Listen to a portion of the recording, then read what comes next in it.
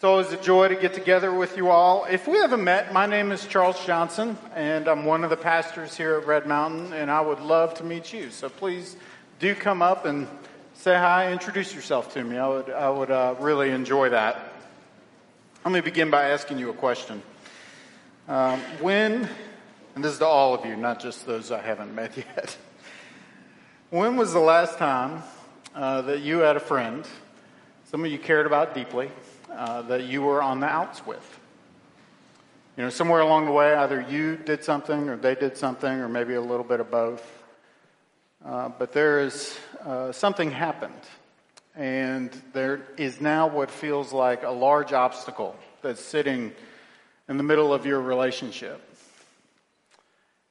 And if you're to go forward with them as you'd like to, you know that unfinished business is going to have to be dealt with.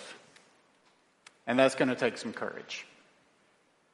As we begin to look at Peter and re-enter our series on the life of Peter, that might be the best way to describe where Peter is at in his relationship with Jesus. The last memories that Peter has of Jesus before Jesus goes to the cross are when he locks eyes with Jesus across a courtyard. And in that moment, Peter realized that he did exactly what Jesus said he would do. He had denied Jesus 3 times. And then Jesus went on to go to the cross. Can you imagine the pain of that kind of memory? That's a memory that haunts, right? That's an ache of the heart that doesn't just go away. But here's what's interesting. The morning of Jesus' resurrection, he met with 2 people. We know that he spoke with Mary, and we know that he went and met with Peter. That just like God pursued Adam and Eve in the garden after their sin, Jesus goes and pursues Peter after he denied him in a garden. And so the Peter that we look at here in this passage, at least, knows Jesus is alive. He's met with him. He's spoken with him. At least knows Jesus is alive, and at least at Jesus' invitation has begun to work on whatever unfinished business exists between the 2 of them. So what we're looking at is a picture of the relationship that Peter has with Jesus as Jesus' grace has his way with him. Let's look together. This is John 21. I'm going to read verses 1 through 14. After this, Jesus revealed himself again to the disciples by the Sea of Tiberias. And he revealed himself in this way. Simon Peter, Thomas, called the twin, Nathanael of Cana in Galilee, the sons of Zebedee, and 2 others of his disciples were together. Simon Peter said to them, "I am going fishing." And they said to him, "We will go with you." And they went out and got into the boat, but that night they caught nothing. And just as day was breaking, Jesus stood on the shore. Yet the disciples did not know that it was Jesus. And Jesus said to them, "Children, do you have any fish?" And they answered him, "No." And he said to them, "Cast the net on the right side of the boat, and you will find some." So they cast it, and now they were not able to haul it in because of the quantity of fish. And that disciple whom Jesus loved therefore said to Peter, "It is the Lord." And when Simon Peter heard that it was the Lord, he put on his outer garment, for he was stripped for work, and he threw himself into the sea. And the other disciples came in the boat, dragging the net full of fish, for they were not far from land, but about 100 yards off. And when they got out on land, they saw a charcoal fire in place, with fish laid out on it, and bread. And Jesus said to them, "Bring some of the fish that you have just caught." So Simon Peter went aboard and hauled the net ashore, full of large fish, 153 of them. And although there were so many, the net was not torn. And Jesus said to them, "Come and have breakfast." Now none of the disciples dared ask him, "Who are you?" They knew it was the Lord. And Jesus came and took the bread and gave it to them, and so with the fish. And this was now the third time that Jesus was revealed to the disciples after he was raised from the dead. This is the word of the Lord. Thanks be to God. Let me pray.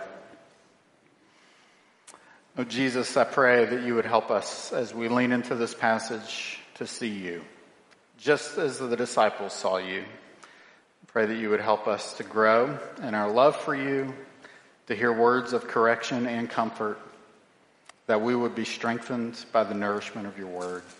And would you help me, your servant, to serve humbly in this place, to give words to these people that honor you, and help me to love them well. I pray these things in Jesus' name. Amen.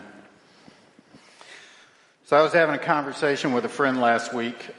He's just a great guy, one of those friends that you can really relax around. And after talking about some of the challenges in our lives, he said this. He asked me this question. It kind of stuck with me. I want to give it to you. He said, if you weren't doing well, who would know? Who would know? Who'd be able to tell? And then he added this. He said, I ask because most of us are great at covering up our wounds, and it's like a survival mechanism for us. Now, here's the reason I'm bringing this up. We're looking at Peter in the very near aftermath of his greatest failure. We talked about it last week. And it's something, as I said, that you don't just walk away from. But as we look at this passage, what do we see him doing? And he's gathered up with his old friends. He's fishing with them. And it's like either he's acting like he's okay when he's not really okay, or Jesus said something to him that has restored him in some way during the time that he had with them. And here's the thing about Peter. I just don't think he's great at hiding. Like, have you looked at any of these stories that we've looked at and thought, I don't know what Peter's thinking right now. Like, he's always expressing himself out loud, processing out loud in front of everybody. He's kind of impulsive in this way, what he's experiencing. You know Peter, we know Peter is a guy who lives with his heart wide open.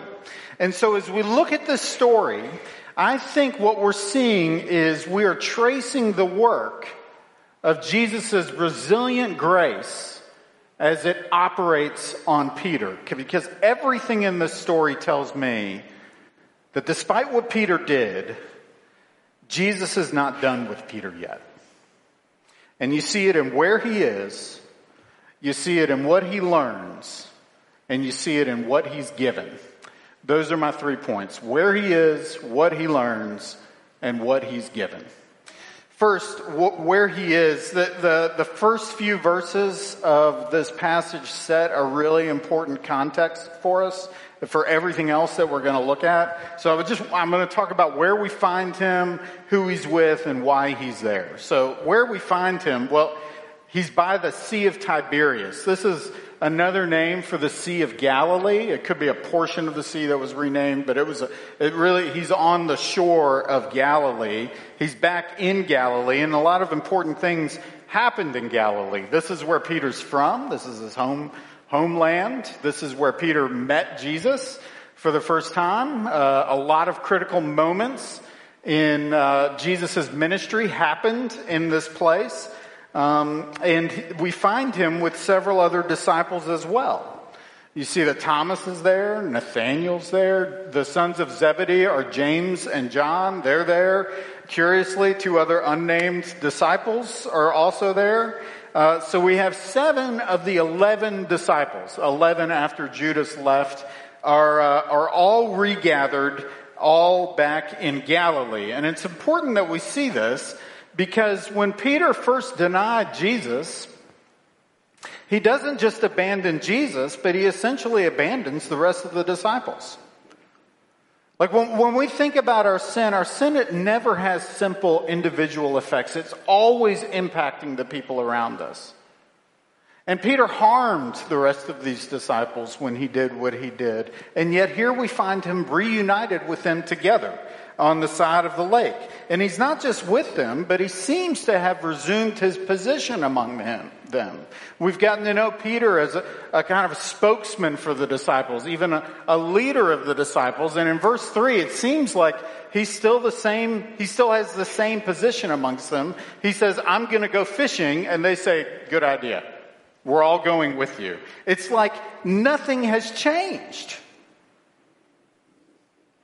And the logical question for us to ask is, what are they doing there in the first place? It could look as if they're just going home again and they're looking to start their lives over again, wondering what's next.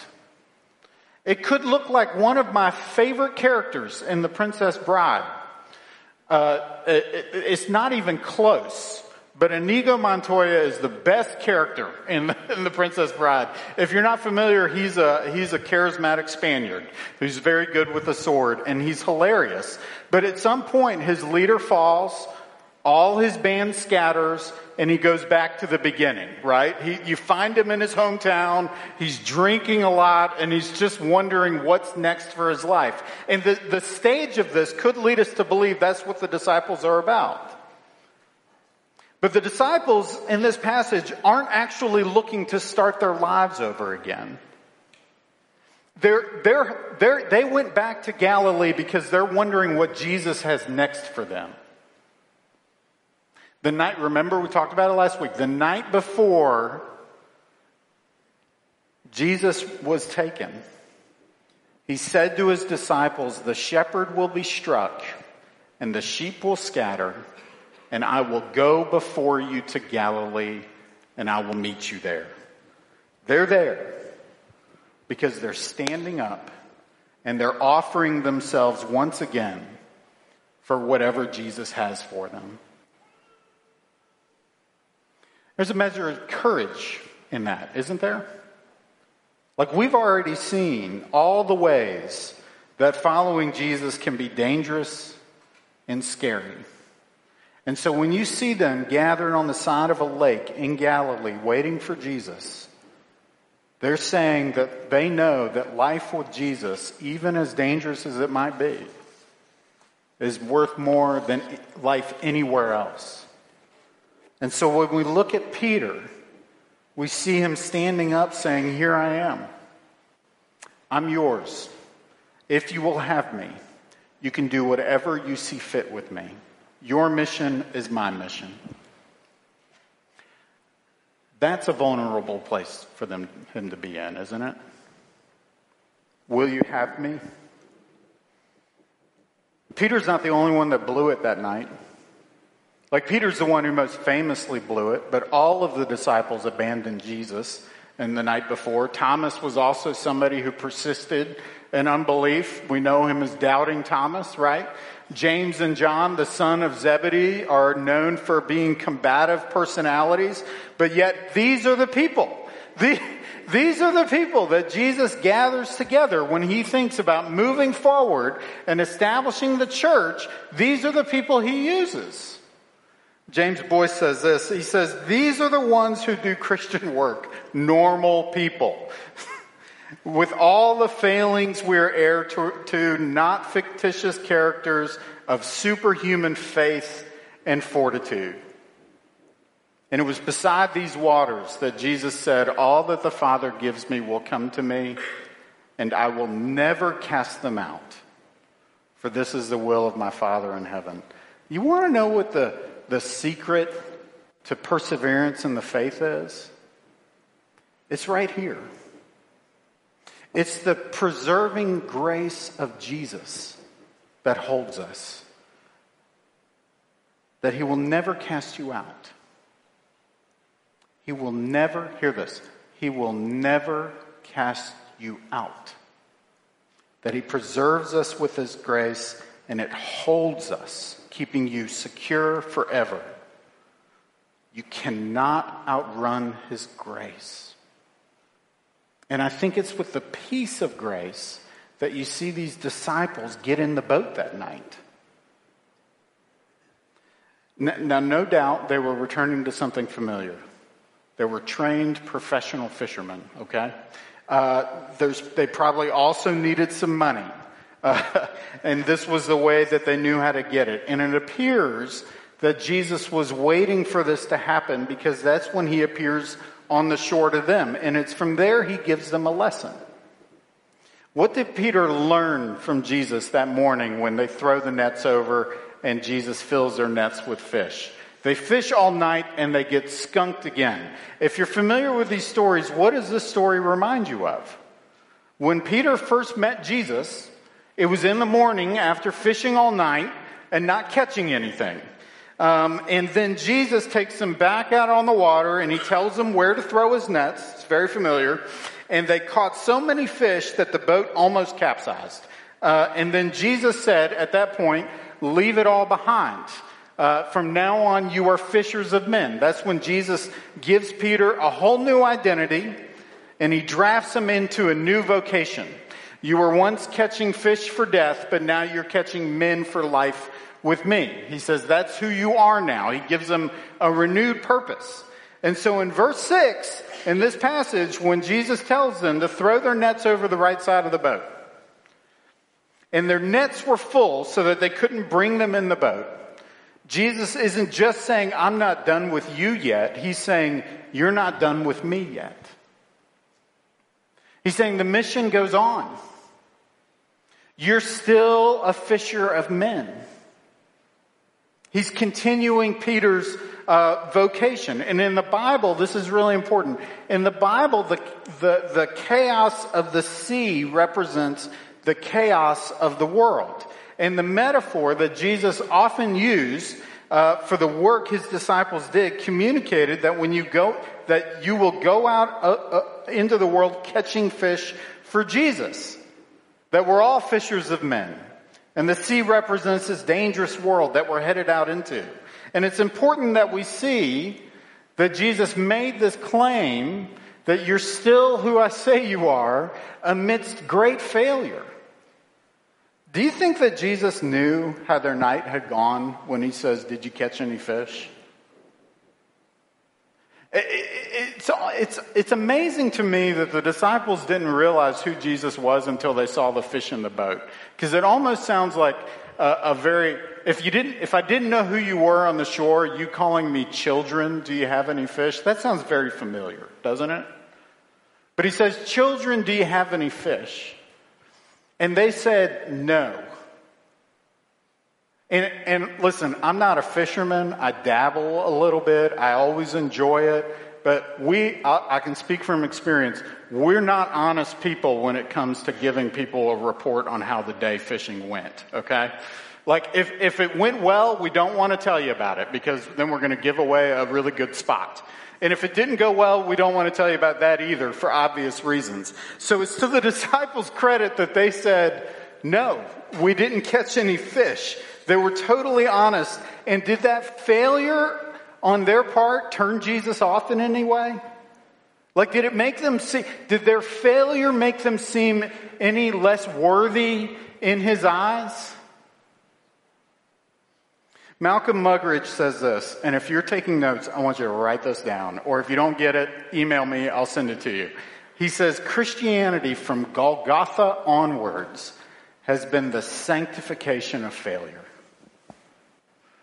Christianity from Golgotha onwards has been the sanctification of failure. That failure is the essential condition of spiritual progress. Why? Because the more our failures wake us up to the reality of who we are, as weak people, as those who are prone to brokenness, as those who struggle with difficulty, the more we're brought face to face with the resilient and sustaining grace of Jesus Christ. Paul says we have this treasure in jars of clay to show that the surpassing power belongs to God and not to us. Y'all, we are jars of clay. We're fragile. We're easily broken. And it's in our failures that the treasure of knowing who God is easy to see. Like, how can we talk about the goodness of Jesus without also being honest about all the ways that we've blown it?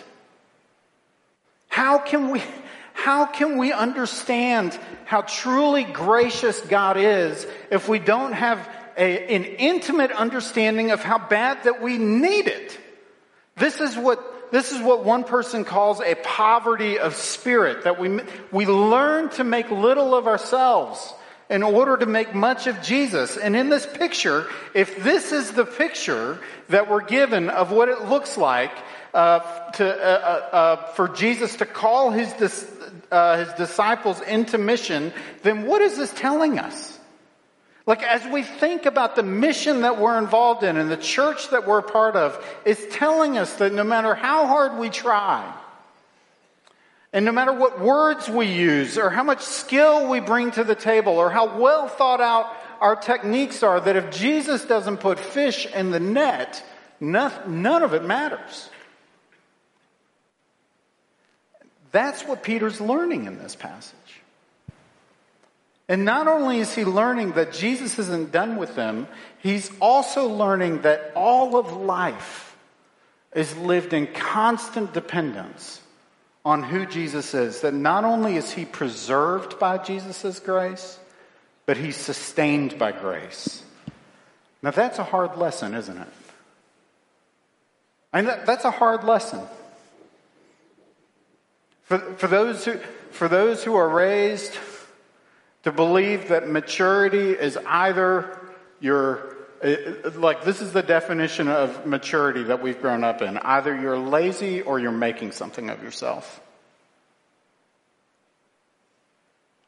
Like, we grow up being averse to the idea of dependence.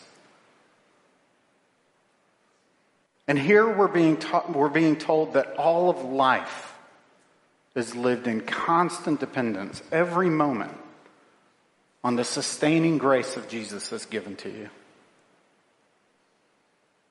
I'll say that's a humbling lesson, but it's a really good one.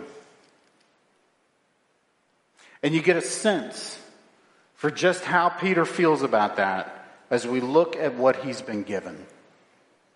Because when he comes back to the shore, you just get this wonderful picture of a reunion with Jesus. And if Peter has any remaining reluctance toward being around Jesus, you certainly don't see it in this passage, do you? This is another one of those stories that we love about Peter, where he's living with his heart wide open. Because as soon as their nets fill with fish, somebody yells, it's John, the disciple whom Jesus loved is John. John yells, "It's the Lord!" And Peter throws on his clothes and jumps out of the boat immediately. Like, you see all he wants is to be near Jesus. There's not a molecule of reluctance in Peter's heart when it comes to being around Jesus again.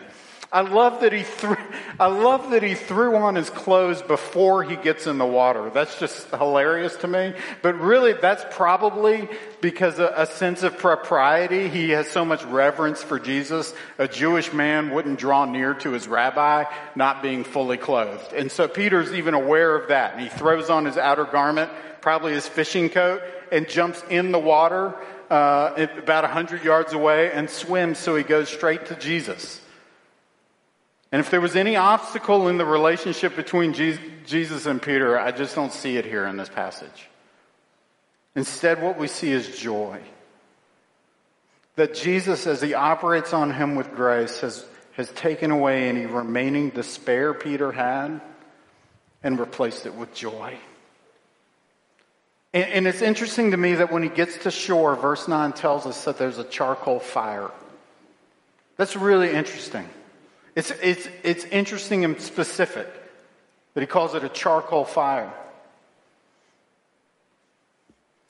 There's only one other place in John where a charcoal fire is mentioned. You know where? In the courtyard. Where Peter denied Jesus 3 times, it says that he was warming himself by a charcoal fire. And they say that the olfactory senses are especially powerful in evoking memories. And I just wonder, What memories might have flooded Peter's mind as he first smelled that charcoal fire as he got to shore? What is Jesus doing with Peter? He's offering a picture of redemption. He is taking Peter's memory of his greatest failure and he's replacing it with the joy of being with him. And then he says, bring some of that fish that you caught. And there are two really interesting things that stand out to me about this. First of all, did they they caught the fish? They bring some of that fish you caught? Like, is he giving them credit for catching the fish? And then the other reason is this. Why is he asking for fish when he already has fish? It says he already had fish on the fire. He doesn't need their fish. But instead he says, bring some of that fish that you caught. And Simon Peter goes and drags a net full of 150 fish. Like, he's so excited to show Jesus all the fish that he caught. What does this make you think of? Jesus just looking at the catch and celebrating it with the disciples. I see a father looking down with pride at what his son brought in, and the heavenly overtones of this scene are almost overwhelming. Listen, the disciples knew that it was the Lord by faith. They realized what had happened, and now they can't see him. The text is very specific. They couldn't see him originally, but now they're on the shore with him. What they once knew by faith, they now know by sight. Jesus is breaking bread for the disciples. If you remember the story of the Emmaus Road, how did Jesus become known to the disciples? They recognized him by the breaking of the bread. And the offerings of his disciples are now being celebrated. All of this is pointing us toward a vision of where the church goes. And the life of hope that we can have as those who labor amongst the chaos of the world. Jesus brings them all home and throws a party on the side of the lake. And he celebrates what they have done. He celebrates what they did. You see that picture? He celebrates what they did. I've got a friend who loves to fish. He just loves it. I love to fish too, but he does it a lot. And he used to talk to me whenever we went fishing together about how he learned to fish from his dad. And if you've ever tried to teach a child to fish, you know that it needs to be easy.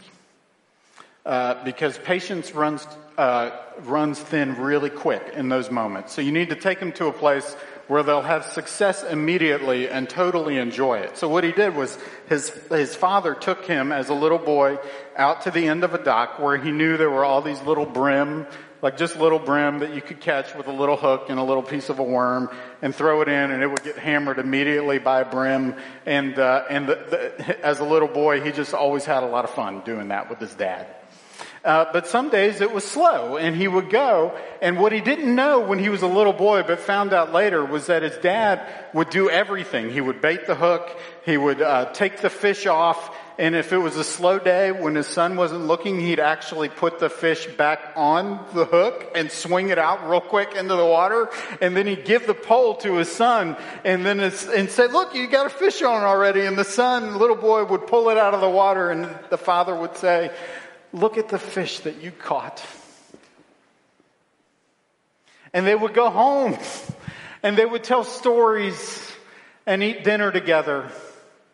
And even though the father did almost everything, the son delighted in every moment, so much so that even as a grown man, he loved to tell that story about how he caught fish with his dad. Listen, my hope for you, as you look at this reunion celebration that Jesus gives his disciples, that you will look with hope for your own. That you will look forward to the day when what you knew by faith, you'll know by sight. And that when Jesus with his wounded hands will break bread for you, and yes, you will present fish to Jesus that he put on your hook. And he will look back at you and he'll say, come, let's have breakfast together. Let me pray.